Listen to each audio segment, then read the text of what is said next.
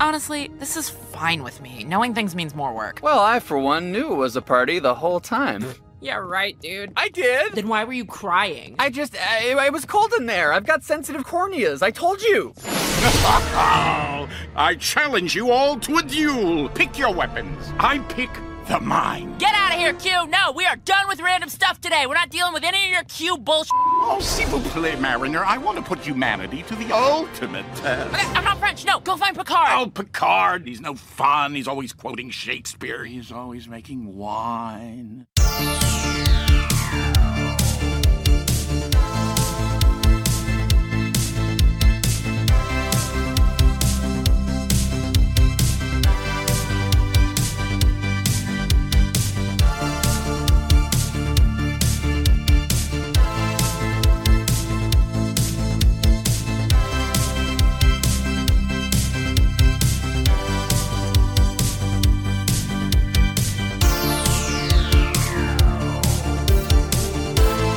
Welcome to Deep Space Pride, a gay Star Trek podcast. I am one of your hosts, Johnson Lee, and with me is Mike. Mike, say hello.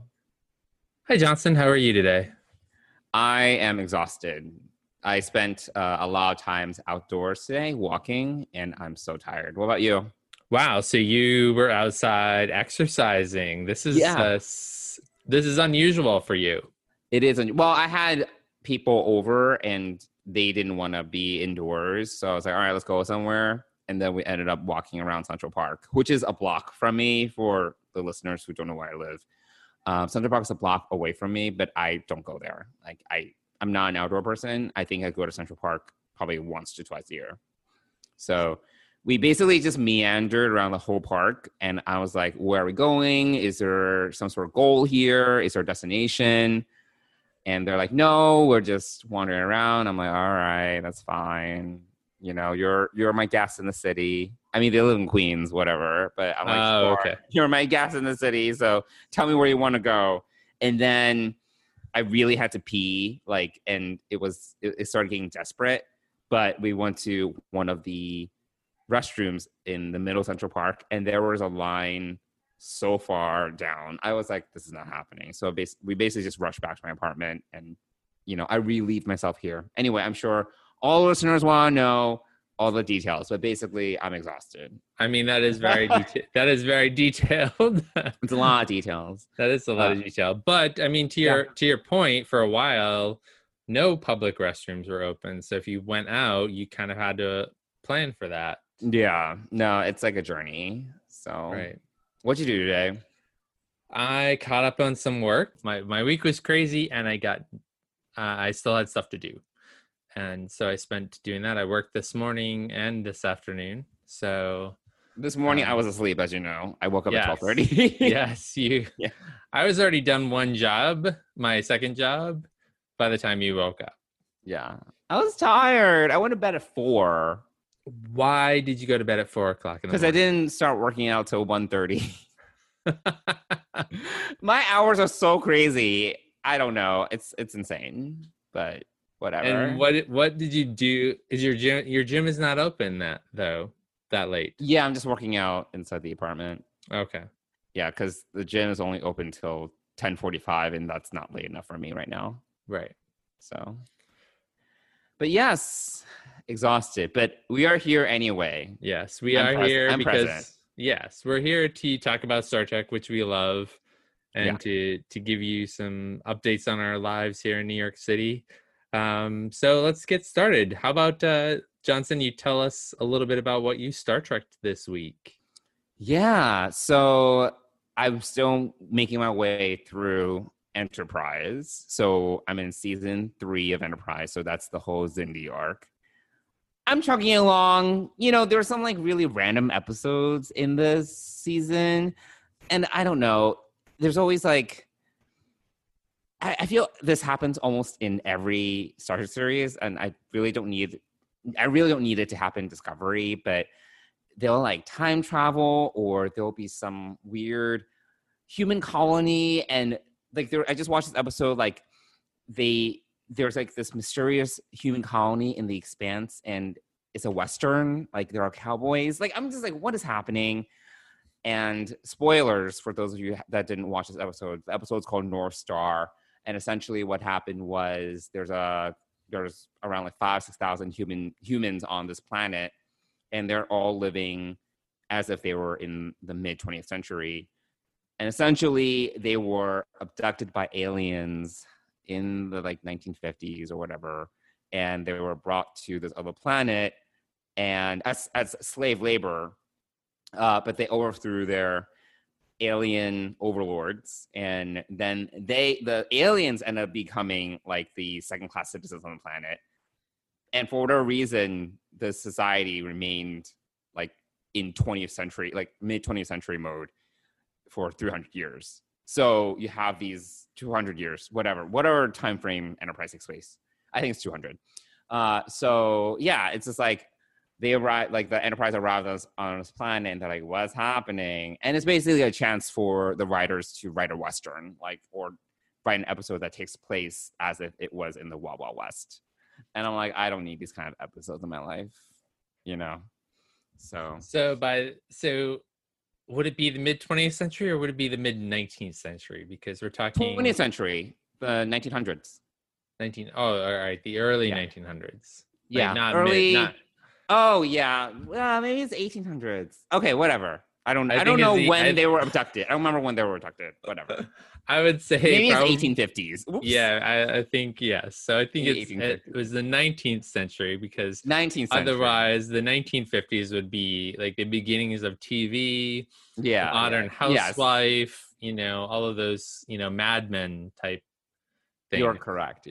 Yes, So, 19th century. So yes, 1800s. They were abducted from the 1800s. So anyway, it was fine. So not a highlight episode for season 3 of Enterprise. No, it was like one of these like random mystery of the week, what's going on of the week kind of episodes that doesn't really have much of a payoff. Okay, all right. And it's just an excuse for them to use like the Western setup in the Paramount lot or whatever. I don't know, you know. Yeah, it's like, oh, it's already there, I might as well use it, you know. So so I'm still making my way through Enterprise. I was cleaning the apartment and I just turned on 2009 Star Trek, JJ Star Trek, and I watched it. I mean, I'm cleaning, and then I just decided to sit down and watch the rest. And then that also happened with Best of Both Worlds Part 1, because I saw something in my news feed that was anniversary celebration of Best of Both Worlds Part 2. And I was like, oh, I haven't seen Best of Both Worlds in so long. So I just decided to turn it on. I thought I have it in the background. Nope. I just sat down and watched it. So, yep, that was another thing I Star Trek this week. But I think that is the extent of it. Yeah. What about you? I haven't had a lot of time. I haven't had a lot of time to watch Star Trek lately. But I did today. Life is too busy. Life has been too busy. I did today kind of rewatched a bunch of Lower Deck episodes. So just kind of put it on in the background, watched it, laughed at a few things, and also rewatched the episodes that we're going to talk about today. So, yes, I rewatched the episodes that we're going to discuss today. All right, good. So they'll be fresh in our minds for that. But otherwise than that, I don't have any Star Trek. Really, I haven't had any time to go back and I'd really like to watch the Deep Space Nine panel, just because that is one of my favorites. You know, but other than that, I doubt the Discovery panel had anything of any. Well, they can't spoil anything, so right, it's like, what can you talk about? Yeah, exactly. So I'm excited to see the new characters in Discovery. So we'll take a deep dive. That is only, at this time of recording, only a couple of weeks away. So I know. I'm excited. I am too. I'm really excited for Discovery. Although I'll be sad that Lower Decks is ending. But I'm super excited for Discovery because we've waited so long for this. It's been a while. I will also miss Lower Decks because the thing about Lower Decks is that it is just so fun and so rewatchable. and it doesn't take itself too seriously, so it's easy to just pick up. Yeah. I mean, let's be real, Discovery is good, but it does take itself very seriously. And sometimes, like, you need to be in the right mood. While something like Lower Decks, it's like you can just, flip on and watch anytime, Yeah. And I mean, I considered for a moment going back, continuing my Voyager rewatch. However, I decided I didn't want to pay too close of attention to what I was watching.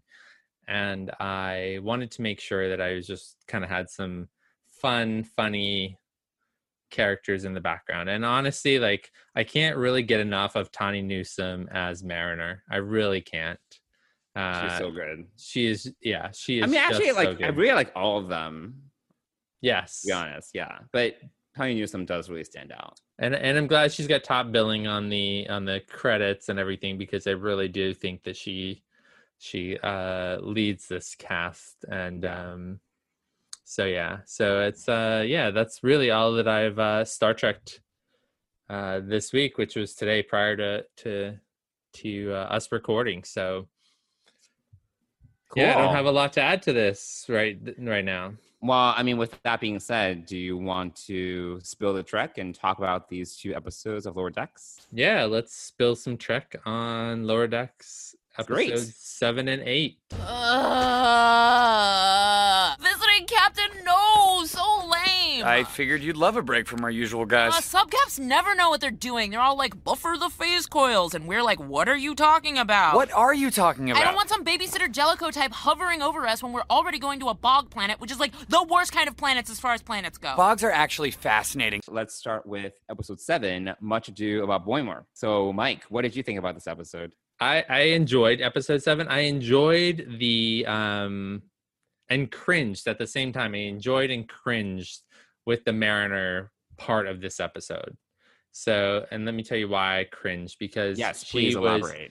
Yeah, I mean, so this is the episode about the babysitter captain, who actually turns out to be one of her friends. Yeah, and actually, one of the best quotes she has in the show is like, at the beginning, she's like not looking forward to this because she doesn't want some Jellicoe type babysitter captain. And that was just great. I mean, because and I think you really liked Jellicoe. I did not like Jellicoe at all. Oh, I'm fine with Jellicoe. I don't really feel strongly about him either way. I do feel strong. I did not like him in Next Gen. He just had a different command style. A very drastically different command style. Yes. So I was cringing because her best friend was there, best friend from Academy, who's a captain already. And yeah, I was kind of dubious about that. I'm like, it takes a while to become a captain. Like, I don't understand, but whatever. Let's just. Well, I think so. Yeah, that's disbelief. Yeah, I agree that the timing seems weird, and here's why. Because if we go back through this series, Boimler and Mariner have been friends for about a year and served together. Mm-hmm. So she's been an ensign for about a year. When we arrive at the Cerritos with Tendi, right? As kind of the entry to this series. So they've been together for a year as ensigns. I don't think that she hasn't been that upfront about her history. Like, obviously she's served on 5 starships. She's had multiple adventures. She's gotten stabbed and wounded several times. So we've learned a lot about Mariner's career. We just don't know how long it's been. She was a spy with a Klingon, all of these different things that she's done. So met the Ferengi in that episode. Right. So she's had a lot of meetings, and she's kind of this I would almost compare her to Indiana. She's the Indiana Jones of Starfleet, like without the archaeological bit, but she's kind of like the get into trouble, get out of trouble, like help people get out of trouble, kind of like have fights and do the tough stuff. And so she's had a pretty wide career. So I'm not surprised that, I'm imagining that would have taken a couple of years. And someone who's outstanding, like obviously her friend, became captain and probably got some opportunities that came up in career. I mean, trying to think. Obviously, Wolf 359 opened up a lot of career tracks, Or maybe the Dominion War. or that. More important, yeah, right. More importantly, I think more recently, we were the looking at the Dominion War timeline. opened up, a lot I'm of. sure they lost a lot of opportunities. people. Yeah.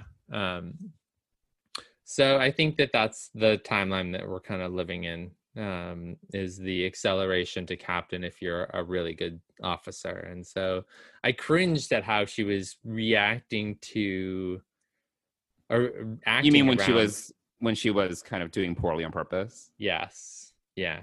Yeah, I mean, I thought that was weird too. And I mean, when I was watching the episode, I was like, I don't understand why she's performing so poorly.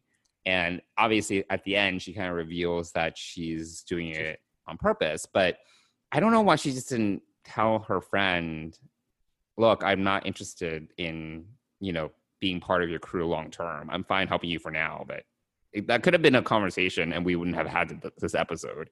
But maybe they want the drama. Yes, I think that the drama is the important part of it, but also I think that Mariner is not this kind of person who kind of would have that heart-to-heart with her friend. But I think it's also weird that she would mess up on purpose like that, personally, because I don't know. I feel that she has a lot of pride, and it's just, I'm not, I would say, very egotistical, but when it comes to my work, I definitely take pride in my work. And it would be weird. I would not be okay, messing up on purpose. That's just a little bit odd to me. So I feel like that's her MO, though. I feel like that's, she wants to be the captain of her own fate. And I think that she has so many people in her life that have tried to direct her one way or another, and certainly having a captain and an admiral as parents in Starfleet, gives her a leg up, and maybe she's really just trying to do this on her own. And I think sure that comes up in Moist Vessel when they're arguing. She wants to do things her own way, doesn't need her mom. Yeah, no, I don't disagree with that. I just think that the thing is, she's not also one to beat around the bush. You know what I mean? She's very honest. So if she's not interested in potentially joining, I don't remember her friend's name, unfortunately, the crew of the Oakland. The Oakland is the ship that her friend commands. I feel like she wouldn't put on this whole charade. It's so much work to have to actually mess up on purpose, to be honest. Actually, for her, I don't think it's much work, to be honest. I think it's how she's operates now, that it's so easy for her to do this, that it's actually hard for her. Well, no, it takes us. She needs to think about it. She was like, oh, I need to leave the tricorders in the transporter room and purposely mess up. Yeah. Or look stupid, or, she'll make it seem like I don't know how to use these magnetic boots. You have to think about how to actively mess up. Yeah, that's true. I don't know. I agree with you now. Yeah, that. But the thing is, yes, if she was just clear cut and to the point at the beginning, we wouldn't have the episode. We wouldn't have the drama. So yeah, so that's the Mariner storyline, which I actually enjoyed better than the Boimler storyline and the dog storyline. Yes, the one thing I did like about this episode is that you get Boimler and Tendi kind of sharing the same plot line. So even though they don't do that much together, at least they change up the dynamic a little bit, so that Mariner's kind of doing her own thing. I mean, Rutherford had nothing to do in this episode, really, except the transporter thing. But at least you get kind of Tendi and Boimler in kind of the same boat. So I thought that was at least changing the formula. Yeah, it was. Yeah, I agree. It was a change of the formula for sure. The dog, I had no interest in the dog, really. The dog was kind of weird and kind of freaky, and just it was kind of random. Random, yeah. Yeah. But going on about the Osler, which was a very unique looking starship that didn't look at all like a starship. It looked like some alien vessel, and the Adosian captain or officer who... Yeah, when they first show the Osler, I thought it was like an alien vessel. I thought it was an alien ship. Right. Until they docked with it, and then you figure it out. It's the Division 14 ship. Right. Yeah. Yeah. It definitely looked like an alien ship, and till you see the side of it, and it says NX Right. something or other. Mhm. Yeah. I mean, and obviously the Adosian officer is a throwback to the animated series where they had. Obviously, I've never seen the animated series, so And I it didn't have look familiar. only seen a couple of the episodes recently, so I haven't really gone back and watched it since I was probably a kid. But there was a bridge officer that was Dosian, right? Yes, he replaced Chekhov for whatever reason. Oh, Chekhov interesting. wasn't in the animated series. Oh, odd. Okay. So, yeah, so definitely a different dynamic in this episode as far as the change up of that. The only other thing that I think is really of note is the encounter Space at jellyfish. Farpoint. What? You were saying I said space jellyfish. Yes. And you said encounter at Farpoint. Yes. Essentially bringing back the whole scene from Encounter at Farpoint where the physical ship becomes an alien ship. Yes. So yeah, that was definitely felt like a callback. I don't know if Mike McMahon ever said specifically, but that's definitely a callback to Encounter at Farpoint. Yeah. So Totally. So yeah, that's I mean, I enjoyed it. In the end at the end we do get to see Mariner kind of come clean about not wanting to leave and to kind of figure out as a lower decker what she wants her life to be, which continue. I like that. Yeah. I like that is her style of when it comes to her Starfield career. Like, it's very different from the traditional climbing the hierarchy kind of approach. Like you move up from being an ensign to a lieutenant or whatever.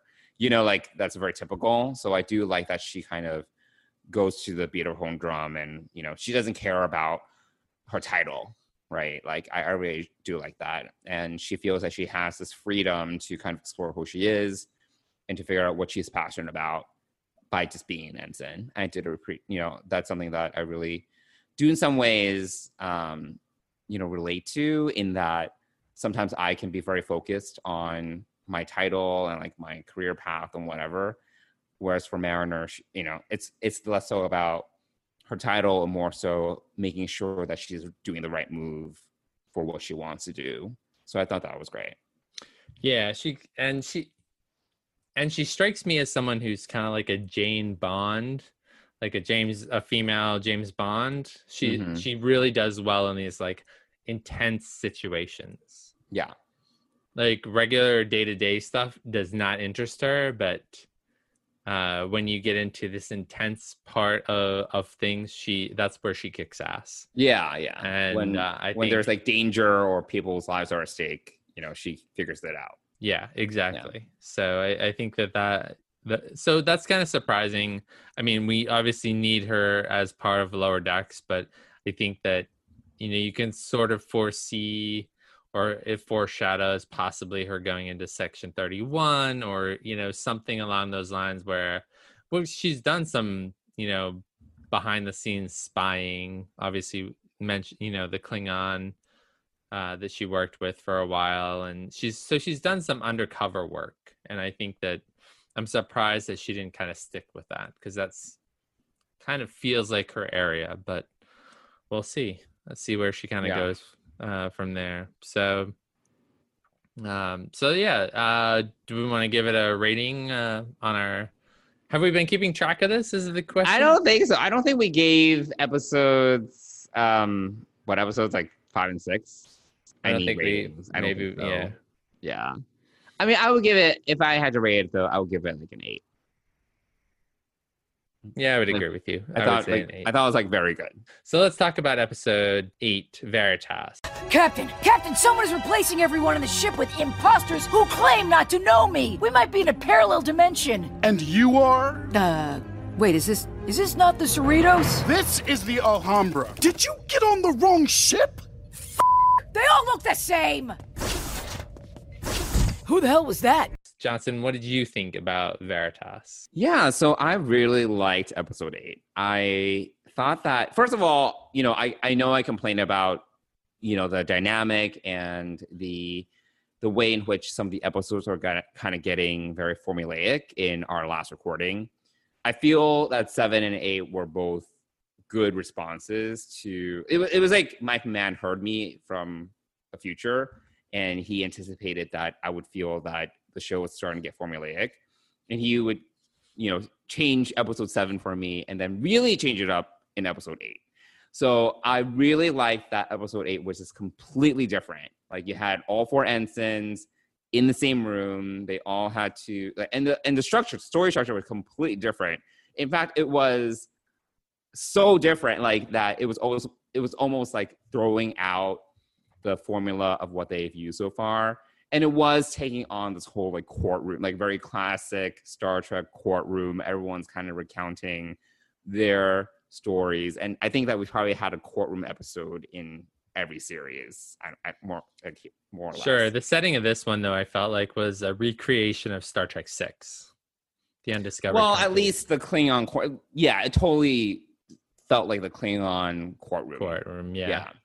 But I just really liked how you got the perspectives from each of the ensigns, and they basically each had like a small piece of the bigger story. And even at the end, though, there were still so many uncertainties and lack of clarity. I know that they made fun of it in the episode about Captain Freeman just not offering clarity, but there's still so many unanswered questions, like in regard to what the bigger story was. Like, for example, with Rutherford, how did he end up on the Gorn planet at a Gorn wedding? But it was never even explained. They were just like, why is there a Gorn wedding in your story? And he's like, I don't know, it just happened. Like, but you have no idea. There's just no explanation. But just the number of moments that were just funny or montagey moments, like Easter eggs, things like that. I just really enjoyed a lot of it. I really liked Rutherford's segment because there's so many things happened, like in between his blackouts, like going to this Vulcan museum to steal this ancient Romulan bird of prey. And it's like, what's happening? And then Tendi, obviously, her story connected a lot of the dots because she wanted this undercover mission, but certain details had to be redacted. So that was really funny. Like, she can review everything, but at least you started to get like what it was. And then, Boimler kind of does a great job kind of tying it all together. And he's like, look, like, we're just telling you what we know. And there's a lot we don't know because this is how it is. Like, we're lower decks. And we're just told what to do, and we don't know what we're doing, why we're doing what we're doing. And then I really liked when he was kind of giving his quote-unquote testimony, where you get this montage of scenes of the senior officers. I really liked the segment of Dr. T'Ana, where she's like, I think I'm in a parallel universe. No one recognizes me. And she was just on the wrong ship. Like, that was amazing. I love that. It was totally like a Dr. Crusher, like something's happening. I'm in a parallel universe. She was like, someone's replacing everyone. Like, some alien presence is replacing everyone on the crew. Like some classic trope, and nope, she's on the wrong ship. So there's just things like that. Obviously the Q cameo, even though it was like really short, I thought it was great. It's just so random. So yeah, there's a lot to like in this episode, I would say. What about you? What'd you think? Yeah, I agree. It was a great episode. Probably one of my favorites of the entire season. And for all the reasons that you stated, from everything from the way that the story was written to how you learn piece by piece what happened, but you still don't know the whole picture, which is exactly how Lower Decks works. The Q piece was hilarious, especially at the end when they were all just done with all the bullshit that they had to put up with. And they were like, forget you, Q, go bother someone else. And he kind of chases after them and says, Picard's no fun. He's just off making wine now. Yeah. So it was, that was really fun. The memorable part about Tiana's visit to the wrong ship was, for me, it was the Shax's Butch lesbian. Yeah, but then Mariner and Replacement. Boimler were like bugs. Yeah, Like, they were like bug exactly. species. I was like, Yeah. what's happening? It's so great.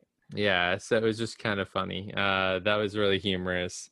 But my favorite part of the whole episode really was Boimler. And I'm a huge Mariner fan, but Boimler really took center stage at the end of the episode. Yeah, they totally gave Mariner less to do here, and it was more actually everyone else. It was everyone else, yeah. had But more more to say. importantly, the message at the end by Boimler, just about like calling the sham, this trial a sham, drumhead, and he drops the mic. Or the Sub Rosa reference. There were a lot of, So funny. but just the way he kind of explained the whole situation and like took a stand.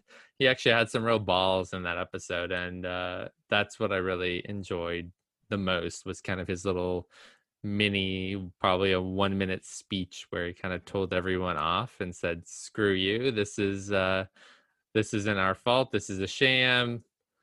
And then the lights come up and everything is kind of explained as to what's going on. But it's really enjoyable. I'd probably, like, right now, after we record, I would, if I didn't have to eat dinner or whatever, I'd probably go watch that episode again, just because it's hilarious and fun. Yeah. No, I really enjoyed it the second time because it really helps. Because the first time, honestly, is a little confusing when you watch it because you have so many disparate storylines. So when I watched it the second time and I actually knew what was happening, it was really helpful. So then I was able to be like, oh, yeah, like this part of the story fits into this part, So I was able to actually kind of piece it all together. Yeah. So it was great. And then the captain at the end saying, oh, we can try to be more clear. I'm going to be Captain Clarity. And then Mariner great. calls bullshit on that. And like they walk out. And so it was a lot of fun. It was a great dynamic, really well written episode, just the way that they pieced it all together. But still, there are a ton of gaps there, which is actually pretty hilarious and leaves a lot of room, I think, for other little I think it sets the stage well for other potential like little pieces of perhaps future novels or comics or any extra universe kind of stuff where they can kind of fill in the dots or just do something similar to like that as well. It just totally highlights the point of view between the lower decks and the upper decks. Yeah. And it actually also is a good callback to the original TNG episode, because in that episode it's something similar, right? Like there's this bigger story, like, covert operation that the senior staff is aware of. But then each of these ensigns, they know like a little piece of it. They don't know the whole story. But they're all sworn to separately sworn to secrecy. So you have Nurse Ogawa, like she knows there's a Cardassian on the ship, but she doesn't know why. She doesn't know anything about why this Cardassian is there, but she knows and she can't say anything about it. So it's very similar. It's actually a good callback to that original episode. Which maybe we should pull up the episode we did on Lower Decks that we recorded and maybe share it with our audience. Yeah, I mean that was a while ago. Who knows when that episode will see the light of day? But yes, that would be a good episode to eventually edit and have people listen to. Yeah, for sure. So I would give that episode a 9.5 for sure. Oh yeah, I was gonna say a 9. Yeah, I would probably make that one of the top 1 or 2 episodes of the season so far. Yeah, it was great. We all joined Starfleet to dive headfirst into the unknown. We're explorers. Of course we don't always know what's going on. Did Picard know about the Borg? Did Kirk know about that giant Spock on Phylos? Did Dr. Crusher know about that ghost in the lamp thing from the Scottish planet that she hooked up with that one time? That whole thing. You clearly want us to say that the captain and her crew messed up, but we simply don't have the full story, and that's the truth. Whatever they did, I guarantee you it was all for good. You have shown no evidence that they're guilty of a crime. In fact, I find you guilty of trying to take them down with this sham of a trial. Drumhead! So Mike, other than Star Trek, what else have you been watching, binging, reading? Well, so I've jumped on the Raised by Wolves bandwagon. Yes. Wait, what episode are you on? I am at the beginning of episode 5. So, Okay. So spoilers for people who are watching Raised by Wolves, the new HBO Max series from Ridley Scott. So what do you think so far? I'm enjoying it. I think it's really different. It's well written. Mm-hmm. It's a little slow sometimes, I have to say. Well, I think that again, it's it is slow at times, but it's also it keeps my interest because it's not a story that you can that you've ever heard before. Like it's original. Yeah. Like I really have to say that the originality. I mean, sure, parts of it are very tropish and very sci-fi ish. But obviously, colonizing this planet that you think is empty and clearly it's not, and you're not sure why. And I clearly don't know why yet because I'm only in episode 5. But, I think that I think it's really well written and very original. My only drawback to this is, I enjoyed Vikings, the series. Mm-hmm. I'm not really thrilled that the actor who played the lead Viking for 3.5, 4 seasons is the main villain of this kind of.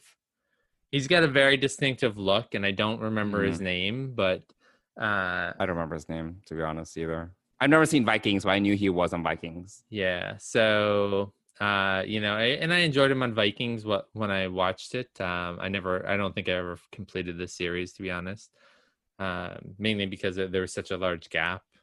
And that's the thing about all these original shows. If there's a really large gap, I'm less inclined to kind of go back to it, especially as newer stuff comes out.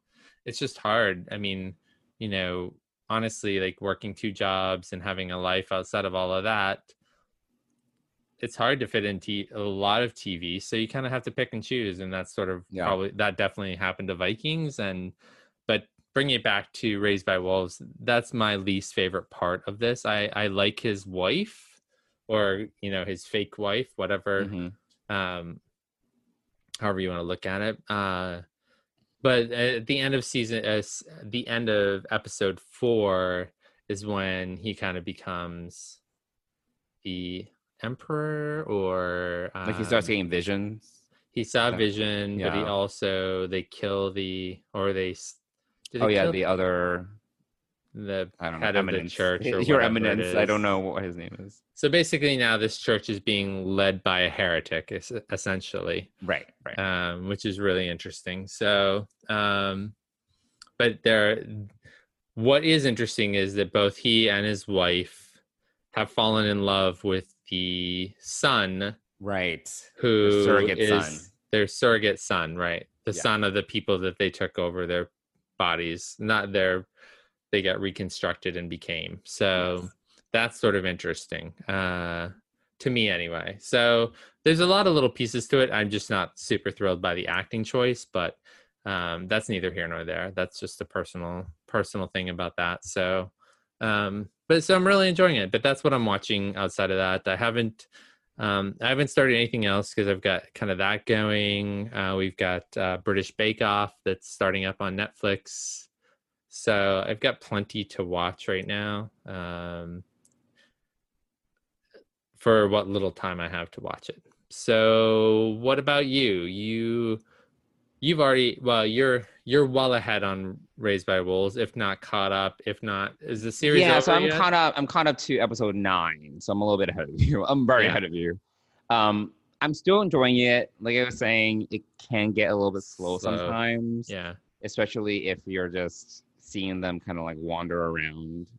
There gets to be a little bit more of that as the series progresses. Right. I do really appreciate though that it's an original story and it's not based on a book or a graphic novel. It's just its own thing. And I think given that nowadays, which it's rare, but it's also, the fact that it's such an original premise, and the way that's being executed is really sharp.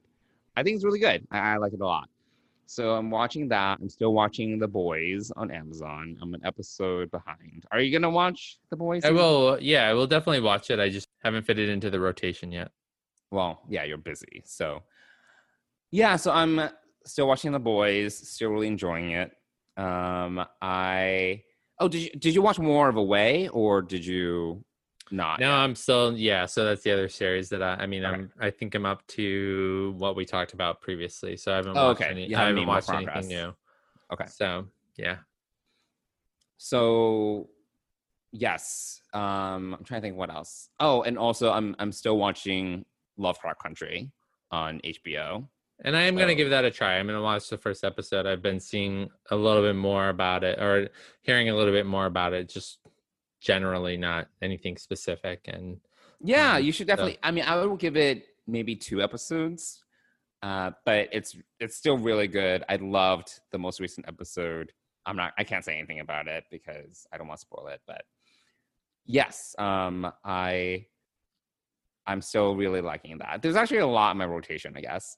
And then this is not a show that I'm watching right this second, but I mentioned it to you. So in the last 2 weeks, Netflix announced that they are working with the Double Ds from Game of Thrones, Dan Weiss and David Benioff, to bring the 3-Body Problem to series. So I got really excited about this. You were like, I don't know what this is.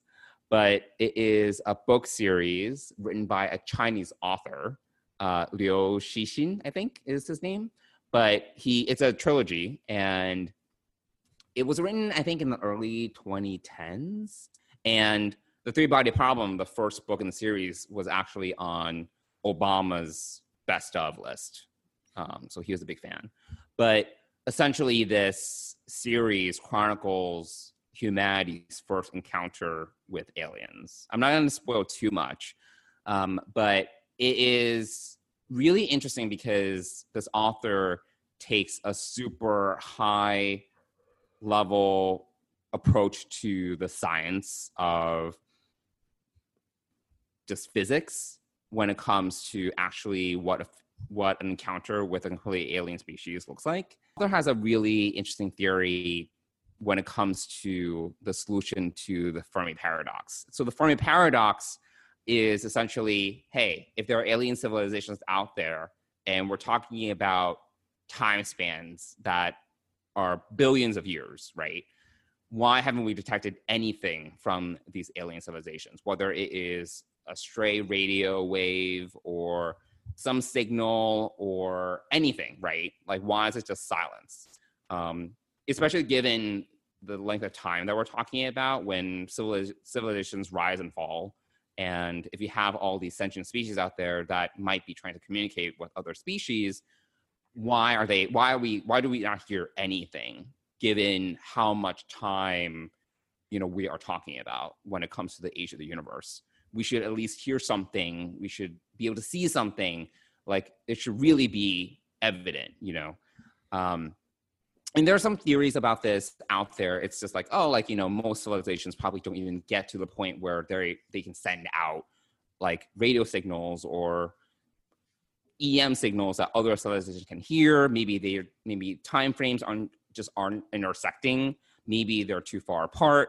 Like, there's all these theories, but one of the theories, and this is for those of listeners that don't want to know anything about this trilogy.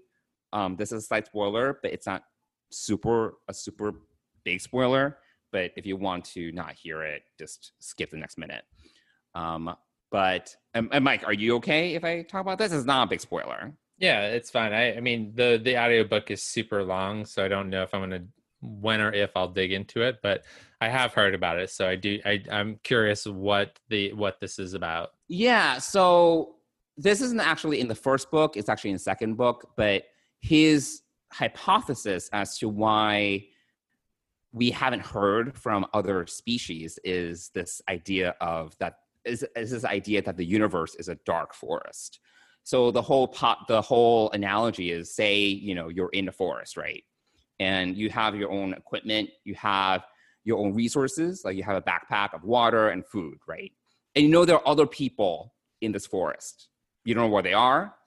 But what do you do if you're in survival mode and you have limited resources? What do? Do you scream and be like, "Hey, I'm here," or do you kind of stay quiet, right? So it's this idea that if you're a civilization on a planet with limited resources, do you want to broadcast and tell everyone out there, "Hey, we're here, come find us," or do you want to stay quiet and not say anything because you're afraid, you're concerned that if you just broadcast this idea that, "Hey, we're here, come find us," the pessimistic perspective here is that another civilization will come and want your resources, versus a more altruistic perspective, which is,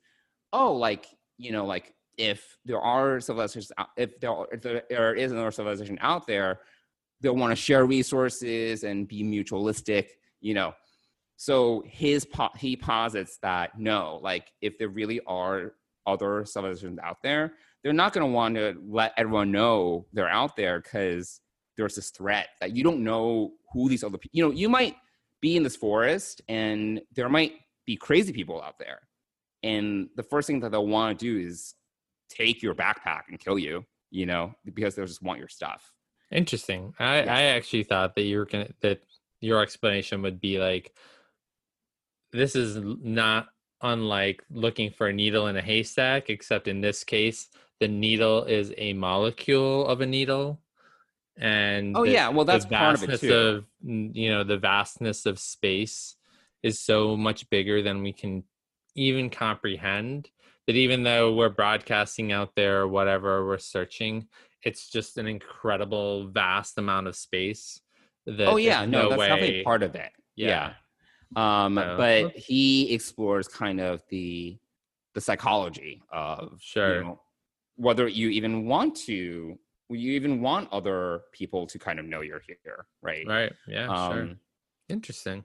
So, well, speaking of other books, I do have some other things that I have been listening to, and kind of in rotation. But the first one I wanted to share about was Murder by Other Means by John Scalzi, which is a really awesome follow-up to The Dispatcher, which he wrote a couple of years ago with Zachary Quinto. So we have a Star Trek tie-in right there. Narrates both of these. The Dispatcher, essentially, just to give you a really brief idea of what this universe is like, is or this world is like, is that you can no longer kill someone because they come back to life. 999 times out of 1,000, if you are killed, you come back to life and you wake up naked in your home or your safe space. So it's kind of an interesting. So that came out a few years ago. He finally came out with a follow-up to that, which was really well done. And John Scalzi is by far one of my favorite authors. So I definitely recommend picking up through Audible first The Dispatcher, which has been out for a couple of years, and then Murder by Other Means is a great follow-up, and I'm hoping for more from him.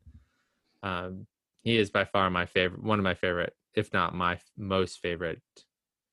Are there Torchwood Miracle Day implications from all this? No, they don't really get it. They don't explain the whole reason behind it. They don't explain it. The idea of the Dispatcher is it's kind of a legalized killing force. Okay. So dispatchers can kill people. And I don't remember the whole reason, but he actually and I haven't watched it yet because I haven't had time, but he just did an interview with Audible on this series. So that's one of the things I listened to. And the other thing I'm listening to is The Chronicles of St. Mary's by Jodie Taylor, which is she's a British author. I read her newest series, the first book in her newest series, Doing Time, a few months ago, and decided to go back and listen to her original series about all these time traveling historians. Oh, okay. So that's enjoyable. And I'm reading a couple of other nonfiction books, including Think Like a Monk by Jay Shetty and Divine Direction by Greg Groeschel, and also The Art of Gathering. So I've kind of got a bunch of, when I feel like I'm in a nonfiction mood versus a fiction mood. So I've kind of got... Well, you were concerned going into fall that you would have no Star Trek books to listen to. So it sounds like you picked up a few other things. I did. And the Chronicles of St. Mary's has a lot of books in it. So if I do enjoy that, I will continue with that. Her second book in the Doing Time series is coming out next month. Okay. So I'm still chugging along on Millennium. I'm still on book one. But I'm still reading it. All right, good. Yeah. So I'm doing a little bit of reading in my walking or running times when I'm not listening to podcasts and other things. So cool. Great. Well, there's off topic. How about we go see Counselor Troy for a little bit? Hey, Deanna. Come in. Hi. You got a minute? Sure. Cool. So, Mike, what's been going on? Well, I mean, it's been a really busy time in our lives. I mean, we've got some family members in the hospital. I went in for a checkup and ended up in the ER yesterday. Probably unnecessarily, but definitely unnecessarily. But I went in for a checkup, and I needed some paperwork filled out, and for another thing that is going on. But my doctor overreacted to something I shared, and sent me to the ER to get emergency blood work done. So, and that was a 4 or 5 hour journey. That was a 5 hour plus journey. The ERs are the worst. It's like so much waiting. It is a lot of waiting, but I will say that it was the staff was amazing. Oh, good. They were friendly, helpful. I went in and explained. Or I walked into the ER, which is a unique idea, right? You walk, and I told the nurse what was going on, and I said, well, my doctor said, you guys would know what to do. And she said, yep, we do. And Dennis said that the ER doctor was cute. Dennis said that, yes. Yes, Dennis said that. Dennis said the ER doc was cute. I thought the nurse was cute. Okay. So although the nurse, when putting the shunt in my vein, put the shunt in and forgot to take off the tourniquet, and blood started pouring out. Oh God. Yeah. So for a couple of seconds or whatever, and I looked down and saw that, and then I looked away. Unfortunately, the other nurse started asking me some questions, and so I got to talking with her and let him clean it up, and didn't really want to think about what was going on over there. Oh God. So clearly cute, a newer nurse, but he was cute. I would say newer, no, because he got it in at 1. It was just a mistake of leaving the tourniquet on once the shunt was in. Okay. So anyway, because they needed to take a bunch of blood from me, so yeah. But you're okay. But I'm fine. Right. Yeah, my blood work came back fine. So, but it was just an unnecessary, $100 copay trip to the ER and 6 hours of time total. Yeah, a lot of time. And so hence why I was working this afternoon to make up that time. So yeah, suboptimal. Suboptimal. So that, so besides, that there's been a little bit of too much hospital drama in our lives. Yeah. So we'll kind of leave it at that for now. But hopefully I was fine, and hopefully everything else will turn out fine as well. Yeah, hospital's no fun. Yeah, I mean, other than that, things are moving along. I mean, we're both busy with work, and it just life continues. So yeah. So what about you? What's going on in your neck of the woods? Yeah. So in the past week, or maybe 2 weeks, I have started to try out Facebook dating. Dun, dun, dun. So yeah, I don't know how popular it is, but It's only available, I think, on the mobile app, but there is like a dating like function within the Facebook app. And I've known about it for a little while. I've never heard of anyone talk about Facebook dating. And I was like, okay, why not? So I updated my profile and I started to swipe a little bit. It's a little odd. Like I first of all, I don't know how many people are actually using Facebook dating. I've never heard of this before from anyone else. What's the thought process behind this? Is it like people who are single who are friends of your friends? Yeah. So it's friends of friends. Okay. So most of the time when you come across a profile, they'll say who you have in common friend-wise. So that's like the idea. I mean, that's actually the idea that Coffee Meets Bagel had. I'm not sure if how successfully they pulled it off, but Facebook just decided to do it themselves. Right. I mean, the thing I do like is that there's no paid aspect to it because, mostly on these other apps, if you're on like Tinder or Bumble or Hinge or whatever, there's usually like some sort of premium option that you can pay for so you can see who likes you, whatever. So there is none of that in the dating functionality within Facebook. So that I actually like because I don't like being hounded to upgrade or whatever. Right. Yeah. I mean, the only odd thing though is that I'm getting a lot of like Chinese people that only speak Chinese. So I don't really have much of a preference when it comes to race, but I do have a preference when it comes to language. So yeah, I have matched with some people that they'll be here in New York, and I'll message them and they'll respond to me in Chinese. I'm like, oh, I don't even know what they're trying to say. Because for our listeners, I am Chinese. However, my reading and writing skills is really poor. I can have a conversation. Like if I was to go to someone in Chinatown, like, and we start talking, I could have a conversation. My vocab isn't the best, but I can kind of figure out from context. I can get along and kind of figure things out. But I think the context is that you need to add is that you were born in America. Yes, so I'm an ABC, and I'm an American-born Chinese. So, I was not born in an Asian country. My parents are immigrants, but when we, so I know how to speak because when I grew up at home, we spoke in Chinese.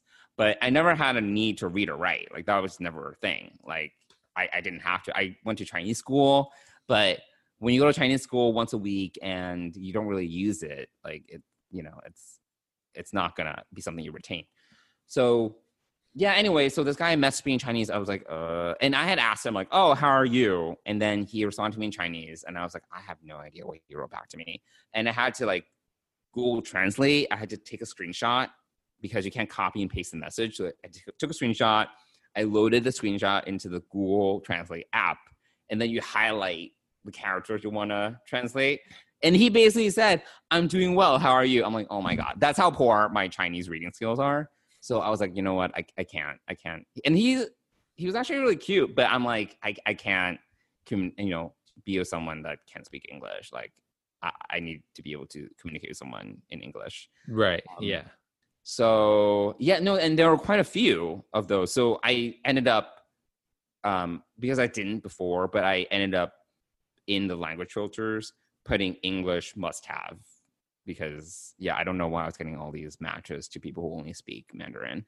Right. So anyway, that's the only thing. Did that improve the results at all or no?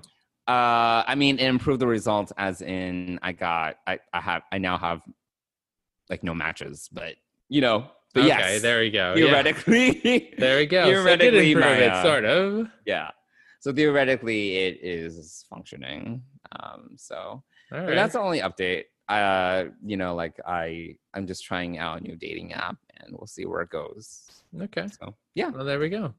Well, But that's it. Yeah, I think otherwise I'm okay. I think I was telling some people at work that I'm kind of just feeling this like general malaise when it comes to the world and things like that. That is now, I feel, our new baseline. I think I'm just trying to kind of combat that and continually putting things in perspective. But yeah, I mean, otherwise, I think things are pretty good. All right. Well, good. Yeah. Well, thanks cool. everybody for listening this week. If you want to reach out to us, you can reach us at deepspacepride@gmail.com. And on socials, on Twitter and Instagram, you can find us at Deep Space Pride. Cool. All right. So I guess next time we'll be talking about episode 9, maybe episode 9 and 10. So we'll see how our schedules go. Right. But yeah, we'll be talking to you all soon. Yeah. And by the way, since we're talking about episodes 9 and 10, that means that Discovery is only 3 weeks away. So we will be coming to you weekly with our Discovery thoughts and everything on Fridays right after the episode has aired. That is the goal.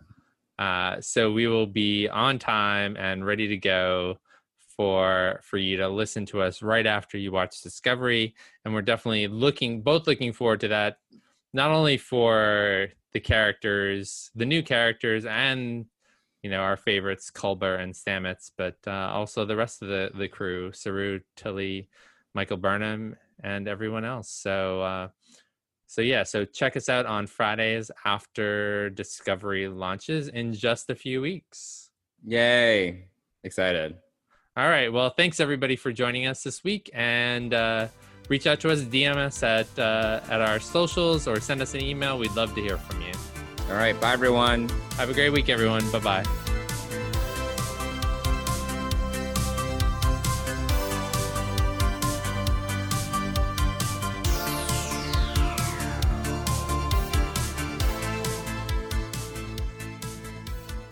Deep Space Pride is a production of Coconut Media Works. Executive producers Bill Smith and Dan Davidson. For more great Star Trek discussion, discover the other shows of the Trek Geeks Podcast Network at trekgeeks.com, or find us in Apple Podcasts, Spotify, or your favorite podcast app.